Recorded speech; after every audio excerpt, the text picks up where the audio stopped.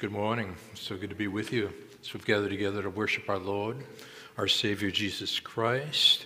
We're turning in our Bibles this morning now to Acts chapter 24. We're going to be looking at verse 1 and down through verse 21.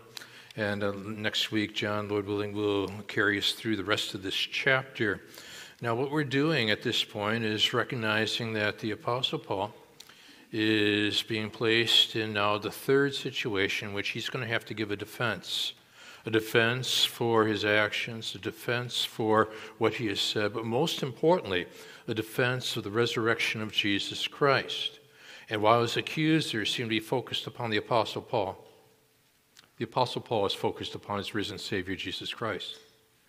And whenever life seems to be throwing you a curve, it seems to be extraordinarily difficult when you're facing things that you thought you would never face before.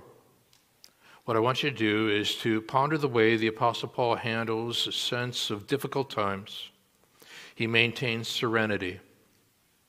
There is an extraordinary calm in his courage. He is able to maintain a sense of focus upon his risen Savior in the midst of accusations. So this morning, as we're exploring this passage together, in this third of 6 situations in which he is put on the defensive, we're going to be looking at a legal trial. And in this passage of Scripture, it divides naturally into 2 parts. I'm not too involved in 3-point type expositions. I go with how the Scripture naturally divides. This is two divisions today that we're going to be looking at. And so we're going to see how those that are opposed to him make their accusations in court. And then Paul is going to offer his defense. Let's check it out as we begin reading now in verse 1. And now, after 5 days, the high priest Ananias came down with some elders and a spokesman, one Tertullus. They laid before the governor their case before Paul, against Paul. And when he had been summoned, Tertullus began to accuse him, saying, "Since through you we enjoy much peace, and since by your foresight, most excellent Felix, reforms are being made for this nation, in every way and everywhere we accept this with all gratitude. But to detain you no further, I beg you in your kindness to hear us briefly. For we have found this man a plague, one who stirs up riots among all the Jews throughout the world, and is a ringleader of the sect of the Nazarenes. He even tried to profane the temple, but we seized him. By examining him yourself, you'll be able to find out from him about everything of which we accuse him." And the Jews also joined in the charge, affirming that all these things were so. Pause. Prosecution now rests its case. It's time for the defense. This is the normal process in Roman legal proceedings. Now the defense takes turn. You pick it up now in the 10th verse. When the governor had nodded to him to speak, Paul replied, "Knowing that for many years you have been a judge over this nation, I cheerfully make my defense. You can verify that it is not more than 12 days since I went up to worship in Jerusalem. And they did not find me disputing with anyone or stirring up a crowd, either in the temple or in the synagogues or in the city. Neither can they prove to you what they now bring up against me." Now we get to the core, what I call the focal point of the text. "But this I confess to you, that according to the way, which they call a sect, I worship the God of our fathers, believing everything laid down by the law and written in the prophets, having a hope in God, which these men themselves accept, that there will be a resurrection of both the just and the unjust. So I always take pains to have a clear conscience toward both God and men. Now, after several years, I came to bring alms to my nation, to present offerings.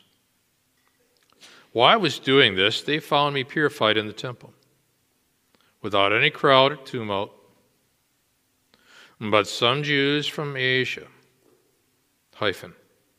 pause, they ought to be here before you to make an accusation, should they have anything against me. Or else let these men themselves say what wrongdoing they found when I stood before the council, other than this one thing, that I cried out while standing among them, it is with respect to the resurrection of the dead that I am on trial before you this day. So we're going to explore this trial together. If you've ever been in court and you know the trying circumstances and the difficulties and the challenges of keeping focus, here's a situation where Paul is going to have to be his own defense attorney. He's going to provide his own defense. And I want you to see the way he goes about doing it in a way in which he brings glory and honor to his risen Savior, Jesus Christ. Let's look to our Lord in prayer. And so, Father, in a fallen world such as ours, there's a sense where everybody's on trial in one way, shape, or form. And biblically speaking, we find ourselves going through trials. But through it all, Father, we consider the one who not only went through his personal trials, he went through formal trials. Jewish, Roman, 6 in total, found guilty and then placed on a cross. But the proceedings were really part of your plan. Because all along you intended 3 days later to raise him from the grave, and you did. And Father, we see how in your sovereign purposes you use all these things, including in Christ's case, the accusers, as part and parcel of your strategy to be able to provide redemption for humanity, for us. You're sovereign, you're good, you're wise. And so, Father, in the moments to come now, as we are exploring this text together, warm these hearts, engage these minds, shape these wills. As once again now, Father, we've come here to see Jesus, him only. Praying these things still again now in Jesus' name. Amen. Take a look at the picture that appears on the screen. It helps us to recall where we've been, how we got there. The Apostle Paul has been ministering in Jerusalem, and he has been challenged. And in the course of the nighttime hours, what he needed was legal protection, Roman protection from his Jewish opposition. And so this Messianic Jew, the Apostle Paul, in the midnight hours is escorted to a place we see on the screen, Caesarea. Now, Caesarea was built by Herod the Great in honor of Caesar Augustus. So you see the word Caesar in the word Caesarea. Now, Herod began the construction of this setting in 25 BC. Took him about 12 years to finish. Pulled together the best architects throughout the Roman Empire because he wanted this to be such that it gave glory to the Emperor Caesar. All the streets there lead to the harbor, the Mediterranean. And the Herodian kings, the Roman procurators, well, they all had their official residences there. In Jesus' time, the population was roughly 200,000, and it was a mix of Jews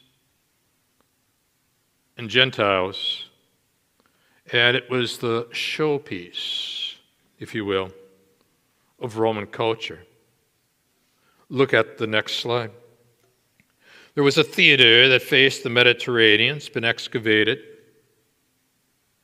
There's a stone there found inscribed with the names of Caesar, as well as, interestingly, Pontius Pilate. Only known inscription bearing Pilate's name. There was also a temple with a huge statue of the emperor dedicated to Caesar in Rome, and it would be in that setting in which the Apostle Paul would have to take his stand and appeal to higher authority, that there's someone above Caesar. Now, you might be asking, and perhaps Paul in a weaker moment might have been asking, what's your purpose in all this? Why am I here?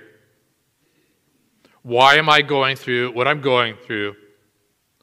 My plans for my future are not matching what God seems to be doing. But then, as I was prepping in the early portion of Thursday and on into Friday, I typically start my expositional preps around 1 on Thursday afternoons. I was recalling pages from the autobiography An American Life, written by Ronald Reagan, in which he wrote, "I was raised to believe that God has a plan for everyone, and that seemingly random twists of fate are all a part of God's plan." My mother, who was a small woman with auburn hair and a sense of optimism that ran as deep as the cosmos, she told me that everything in life happened for a purpose. She said all things were part of God's plan, even the most disheartening setbacks. And in the end, everything worked out for the best. And if something went wrong, she said, you didn't let it get you down. You stepped away from it. You stepped over it. You moved on from it. And later on, she added, something good will happen. And you're going to find yourself thinking, quote, if I hadn't had that problem back then this better thing that did happen wouldn't have happened to me now. Isn't that good? And Paul would eventually be able to write to the Romans in that classic passage of chapter 8 of verse 28.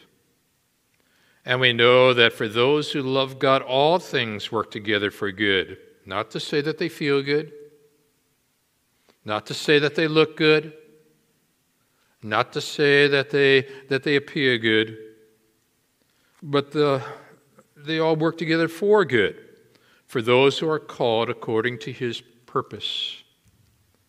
And it's purpose that I want to work with you as we consider this morning.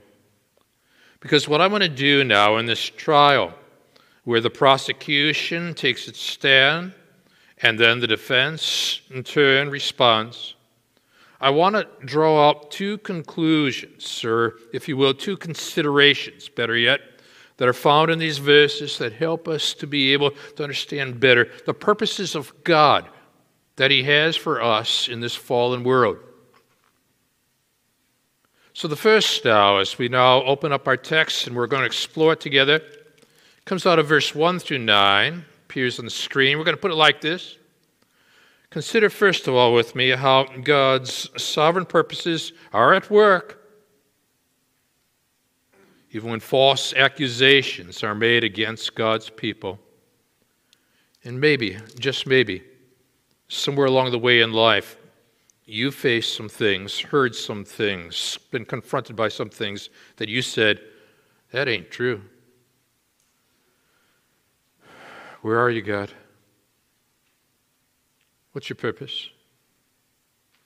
But you keep your focus. And you pick it up in verse 1. For you see, after 5 days, the high priest Ananias came down with some elders and a spokesman, one Tertullus. Now, notice that this is after 5 days. So now, Paul has been taken and held in custody in Caesarea under Roman guard for 5 days, swept away in the midst of the night, protected from his Jewish antagonists. He's been there 5 days. And now something rather extraordinary happens. You don't normally see the high priest making his way into a mixed setting of Jew and Gentile. But here he comes to Caesarea, and we are told that he comes down. But if you know your map of Israel, you know that Caesarea is actually northward, northwest. How does this work? We're talking topographically here. In other words, he comes down from a higher level to a lower level as he's making his way northwestward towards Caesarea, this setting that was deemed the place that would be the showpiece for the Roman Empire in the Mediterranean region, that would be focusing its attention, the entire population, upon Caesar. And Paul is about to say there's someone greater than Caesar here. While a major statue to Caesar was right within the midst of where Paul would stand. Ananias has to come down. Comes down with some elders, making their way from Jerusalem to Rome, what I will call the two pivotal cities in the empire at that time. And evidently, according to verse 1 here, we've got another man on our hands. His name is Tertullus. Who's he? Well, he must have been hired by the Sanhedrin as their legal spokesman to be able to press prosecution against Paul. And so, beginning in verse 2 now, because that's where you're at. When he had been summoned, Tertullus began to accuse. So now, the prosecution is taking its stand. And as the prosecution begins here, and we've got Tertullus on our hands, a common Latin name, could easily be a Jewish Roman citizen like Paul. You check out verse 2 and verse 3. Tertullus begins to accuse him in verse 2, saying, since through you, he's speaking now to the governor Felix, since through you we enjoy much peace, and since by your foresight, most excellent Felix, reforms are being made for this nation. In every way and everywhere, we accept this with all gratitude. Yeah, right. See, the real issue here is that Felix was a disaster. The Jews viewed him as such. And this is flattery that's blatantly false. Revolutionaries had escalated under Felix's, noted, and historians have noted it, like Tacitus, Suetonius, and so on. Felix's corrupt, repressive administration, and rather than peace, there was unrest. Rather than reforms, there is disarray. What we've got here now is very typical in legal circles within the Roman Empire, where you begin before the one who is going to be judging the case, and you offer what was known at that point as legal flattery. And he's doing a good job of it, isn't he? And so he says, since through you we enjoy much peace, though the Jewish population did not. And since by your foresight, most excellent Felix, and you say, Gary, I think I remember that phrase, most excellent, in Luke's writings somewhere before. And you're right. Because as Luke began his volume 1, as he wrote the book of Luke to a man by the name of Theophilus, he had written in verse 3 of that opening chapter, it seemed good to me also, having followed all things closely, for some time past to write an orderly account for you, most excellent Theophilus. So now, most likely then, Volume 1 as well as Volume 2 is written to a Roman official, in this case, Theophilus. And now he is pondering the way in which Paul presents himself to this most excellent Felix at this point. And here Tertullus is pressing the prosecution. He is making the case. Reforms are being made for this nation, so he claimed. In every way, in verse 3, and in everywhere, we accept this with all gratitude. In reality, historians tell us it was anything but among the Jewish people. They viewed this as a Roman oppressor, and they view Felix as an instigator. But you see, the prosecution is attempting to lure the judge into their court. But now what I want to do with you is to draw out not one, not two, 3 false claims made by the prosecuting attorney against the Apostle Paul. And the Apostle Paul is going to have to take it on, withstand this. And here it comes. But, he says in verse 4, to detain you no further, I beg you in your kindness to hear us briefly, for we have found this man a plague, one who stirs up riots among all the Jews throughout the world. There's your first accusation, that the Apostle Paul is an instigator of riots. But if you read the Acts accounts very carefully, it was the opponents of the Apostle Paul who created the riot. They're flipping it. And maybe somewhere along in your own life experience, you were trying to defend yourself, and lo and behold, someone flipped it on you, and you're feeling defensive. Where do you go? Is the Apostle Paul praying at this point? Is the Apostle Paul seeking God at this point? Is the Apostle Paul having to find a way to turn attention towards the sovereign God who sent Jesus Christ, who was accused to go to the cross to die for our sins? Great evangelist. His name is George Whitefield. There's a 2-volume work on his life we have in our living room. It's second to none, written by Arnold Dallimore. Whitefield, great evangelist. He had led countless people to the Lord, not only in Great Britain, but up and down in the colonies in the early days of America's history. And he received an incredibly vicious letter, accusatory. I want you to hear his response to the letter.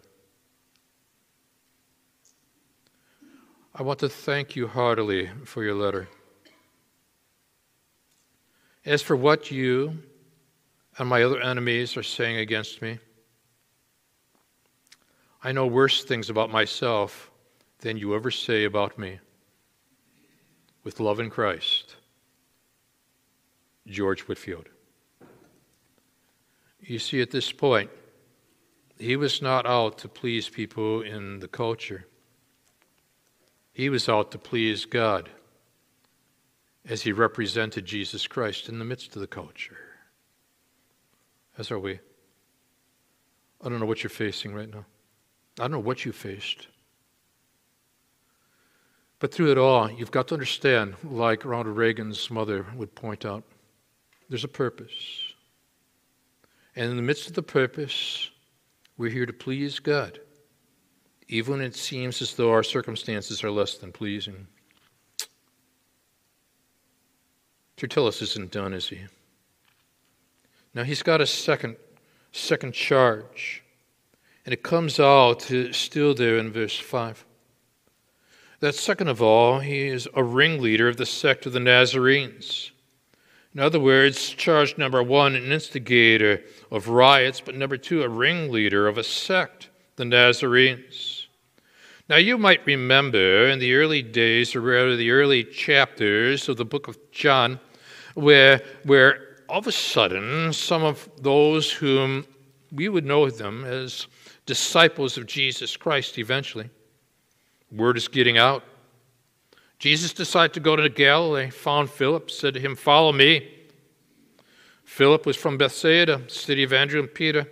Philip found Nathanael and said to him, "We have found him of whom Moses in the law and also the prophets wrote, Jesus of Nazareth, son of Joseph."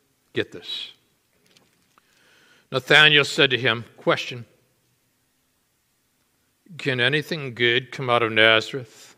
How do you answer that one? Beautifully. Philip said to him, "Come and see." Sometimes that's about all you can do. Check him out. Come and see. Well, he's an instigator of riots, so Tertullus claims. He's a ringleader of a sect, so Tertullus claims. But through it all, the Apostle Paul has got to be saying to himself, but God has made a promise. And I have to understand that when God makes a promise, there's purpose attached to that promise. And when you're going through difficult times, you claim the promises of God, and then you embrace the purpose that is tied to the promise. It was late at night. Things had gone terribly bad. But the Lord appeared to the Apostle Paul in the midst of the night and said, "Take courage, for as you have testified to the facts about me in Jerusalem, so you must testify also in Rome." Promise. So there must be purpose now in the midst of this trial for God to fulfill his promise of getting me to Rome. Caesarea. It's got the word Caesar in Caesarea. Is this going to be the process by which I get from where I am to where I need to be, Rome? And this morning, or if you're watching on YouTube through the course of the days to come, and you're saying, how do I get from where I am to where it seems as though God has designed me to be? No matter what stage of life you're in, no matter what age of life, what I want you to understand is that there is purpose, there is plan, and through it all, there's promise. And we've got to pull all of that together and accept the fact that God is sovereign and the trials of life are not. But there's a third accusation. And the third accusation comes out of verse 6. He even tried to profane the temple. But then false claim, we seized him. Reality is that the Roman guards seized him, protected him from this Jewish mob. But now 3 accusations, and that's the third accusation. It's that he was the defiler of the temple. And so now Paul has got to listen. He's got to take it on the chin. And he's got to ponder, what do I do? How do I respond? And maybe this morning you are looking in your heart and you're saying, I've taken it on the chin. I'm trying to figure out what to do. I'm trying to figure out how to respond. Remember, false assumptions lead to false accusations. Happened to Jesus. Happens to Paul. During summer days, growing up here, we would carve out some time as a family and head northward. As a boy, head up to Muskegon, Michigan, to a camp known as Maranatha. Wide range of gifted people, even Billy Graham would speak there year by year. And got to know some of those tied to it that are connected with Daily Bread ministries, some of whom I eventually went to college with. Mark DeHaan, one of the DeHaans, tells the story of a man named John who was driving home late one night, picked up a hitchhiker. And as they rode along, he began to be suspicious about his passenger, Mark wrote. John checked to see if his wallet was safe in the pocket. His coat that was on the seat between them wasn't there. So he slammed on the brakes, ordered the hitchhiker out, said, "Hand over the wallet immediately." Well, the hitchhiker, shaken, shook, handed over the billfold. John drove away. And when he got home, he was starting to tell his wife about the experience. She interrupted him by saying, "Oh, John, before I forget, do you know that you left your wallet at home this morning?" I'll give you a second here. Think about that one.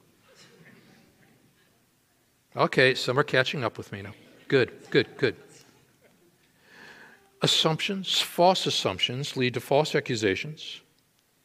And so what I want you to see is not one, not two, but three accusations are made against the Apostle Paul. And the issue now is, how do I respond? Well, now, you consider how God's sovereign purposes are at work when false accusations are made against God's people. But now, we're at that point in the trial where the prosecution rests their case, defense takes its stand. And so from verse 10 down through verse 21, note second of all with me, consider how God's sovereign purposes are at work when faithful answers are provided by God's people. Pick it up now, verse 10. When the governor had nodded to him to speak, Paul replied. Your eyebrows are raised. Paul didn't hire a defense attorney. He's alone. And sometimes in the midst of the trials of your life, you might feel as though, I'm alone. Who's going to speak for me, stand up for me? I want you to notice the calm courage. There is this sense of inner peace. There seems to be a serenity in the storm. He now looks at this one, this Felix, and most likely he's saying to himself, I've got both Jews and Gentiles present. It's a great opportunity to share the gospel. Likewise, when you're put on the defensive, and it seems as though life seems to be coming apart, bear in mind why you're here. You've got purpose to life. You've got a promise to embrace through life. What's God's plan? Why am I here? So you're recalling now Ronald Reagan's mother's counsel. And now you're looking at how Paul responds. And notice he doesn't use that false flattery that Tertullus used. Rather, he's going to cut to the chase. And you like that about the Apostle Paul. Goes for the core. He acknowledges the authority here, knowing that for many years you have been a judge over this nation. He doesn't say how well. He just says you've been a judge. Speaking factually at this point. But what I want to bear in mind is that what we have said repeatedly through the years is that when you are dealing with legal systems, as it relates to your sovereign God, government is lowercase authority, God is uppercase authority. And when there is rebellion against God, they get flipped. What Paul is about to do now is to remind them there is one greater than Caesar, who 3 days later was raised from the grave. But we're getting a bit ahead of ourselves. Because at this point, what he says to the judge, you have been a judge over this nation. And now astoundingly, he says, I cheerfully make my defense. Now he's about to put the governor, his judge, on the hot seat. In other words, he's going to make him responsible. Because he says to Felix now in verse 11, here's his assignment for the week. You can verify. That was the responsibility of the legal system in Rome. They had to verify facts. You can verify that it is not more than 12 days since I went up to worship in Jerusalem. Now, if he has been in Caesarea for 5 days already, and there are witnesses to the fact that he went through purification rites in Jerusalem that would take him out of the settings of Jerusalem for X number of days, that minimizes the potential of being an instigator of riots, doesn't it? Subtly, he's making this case. You can verify. It's not more than 12 days since I went up to worship in Jerusalem. And now you and I, we're up to verse 12. They did not find me disputing with anyone or stirring up a crowd, either in the temple or in the synagogue or in the city. No eyewitnesses. In Roman legal circles, eyewitnesses were critical. Thus far, nobody stepped up to the plate. In verse 13, neither can they, these ones that came down from Jerusalem, Ananias and the other leaders of the Sanhedrin, who seem to have an obsession when it comes to the Apostle Paul. And sometimes you're going to bump into people that have an obsession with trying to prove their case that it will affect you negatively. But neither can they prove to you what they now bring up against me. But now, and this is brilliant. I want you to love this. But this I confess to you. Pause. It's almost as if Felix would be leaning forward saying, okay, now I'm going to get the confession. He's about to come clean. I'm going to find out what this is all about. You're about to smile. Here's the confession. But this I confess to you, that according to the way which they call a sect, I worship the God of our fathers. And he's being inclusive, so he's saying, I'm Jewish, they're Jewish. They love the Old Testament, I love the Older Testament. I worship the God of our fathers, believing everything laid down by the law and written in the prophets. He goes to the Older Testament. The apostle never viewed his mission to be something other that was brand new and unattached from what God had been doing in the past, or what God wanted to do in the present or future. His scriptures, in that case, the Older Testament, was his authoritative source. It held the mission that he was on to proclaim the gospel to Jew and Gentile alike. He's appealing to a higher authority. There is someone greater than Caesar he is referencing at this point. He knows what he believes. So does Hillsong. Our Father everlasting, the all-creating one, God Almighty, through your Holy Spirit conceiving Christ the Son, Jesus our Savior, I believe in God our Father. I believe in Christ the Son. I believe in the Holy Spirit. Our God is three in one. I believe in the resurrection, that we will rise again, for I believe in the name of Jesus.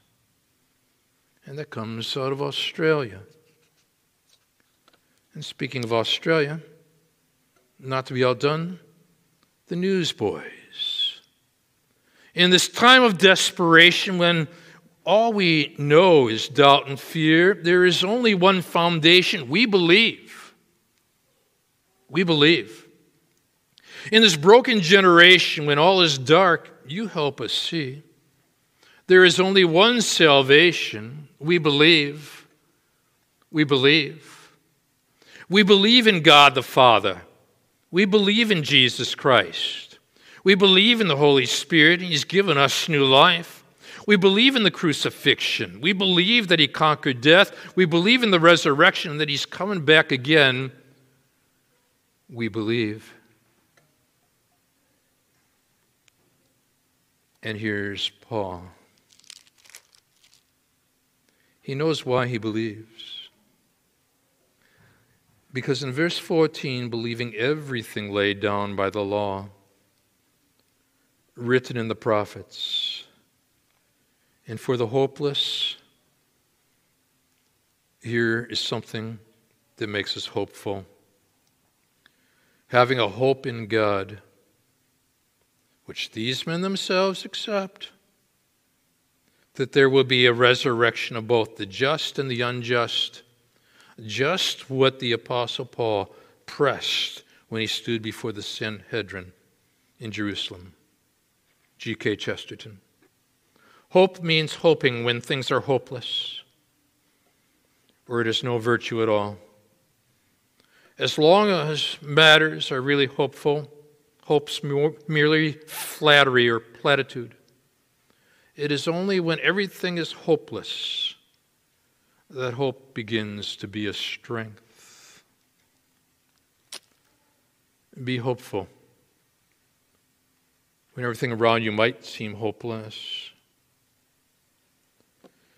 And so in verse 16, I always take pains to have a clear conscience toward both God and man. And now food for thought, Felix. Check out 17. Now after several years I came to bring alms to my nation. They're claiming I came to produce a riot.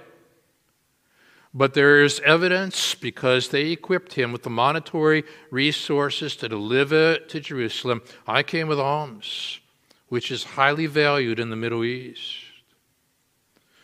Bring alms to my nation, to present offerings. And while I was doing this, they found me purified in the temple without any crowd or tumult. But get this, and this is critically important in Roman circles, in judicial hearings. Eyewitnesses, where are they?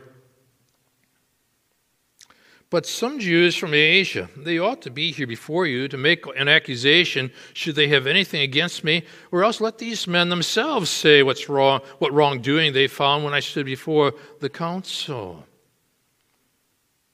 This man's got hope. This man draws our attention to the uppercase authority. Do you? Well, to reiterate, or else let these men themselves say what wrongdoing they found when I stood before the council. And now he goes on record, and they know it. As a matter of fact, there was a Roman by the name of Claudius Lysias, who was, in fact, the tribune on hand with his soldiers to hear this. We're in verse 21. Other than this one thing that I cried out while standing among them, it is with respect to the resurrection of the dead that I am on trial before you this day. And there you have it.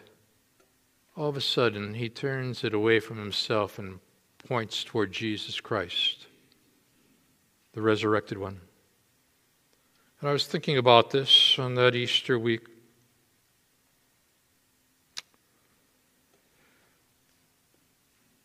William Sangster was a gifted pastor in Great Britain.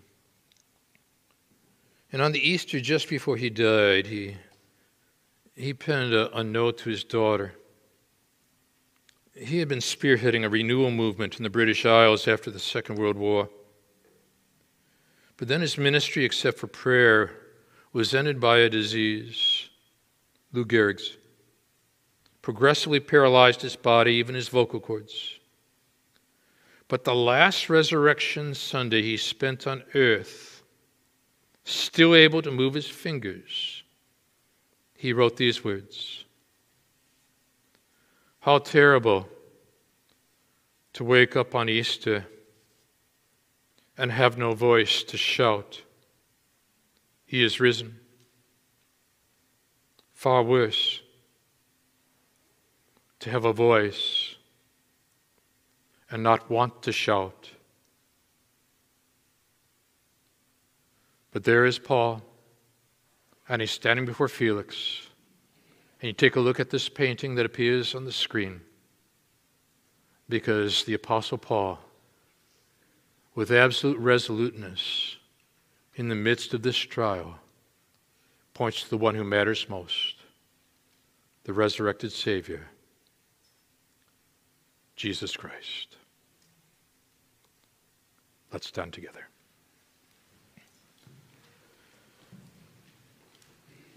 I assume, Father, every time I speak, I'm speaking to battle-weary people. Gone through trials that have added up over time. Battles that have left them bloodied and worn out. But yet they get up and they step back out into the battlefield. And they do it because there's a risen Savior. So, Father, I pray now for anyone battle-weary in any of these services today, or for the online gathering of people through the course of the days to come, that you press resurrection reality into their hearts, into their minds, into their souls, and may by resurrection power they come to grips with the fact that though there are trials in life, the truth of Jesus Christ overtakes and overwhelms the trials that life delivers. We praise you for this. We give you all the praise. In Jesus' name, amen. God bless you.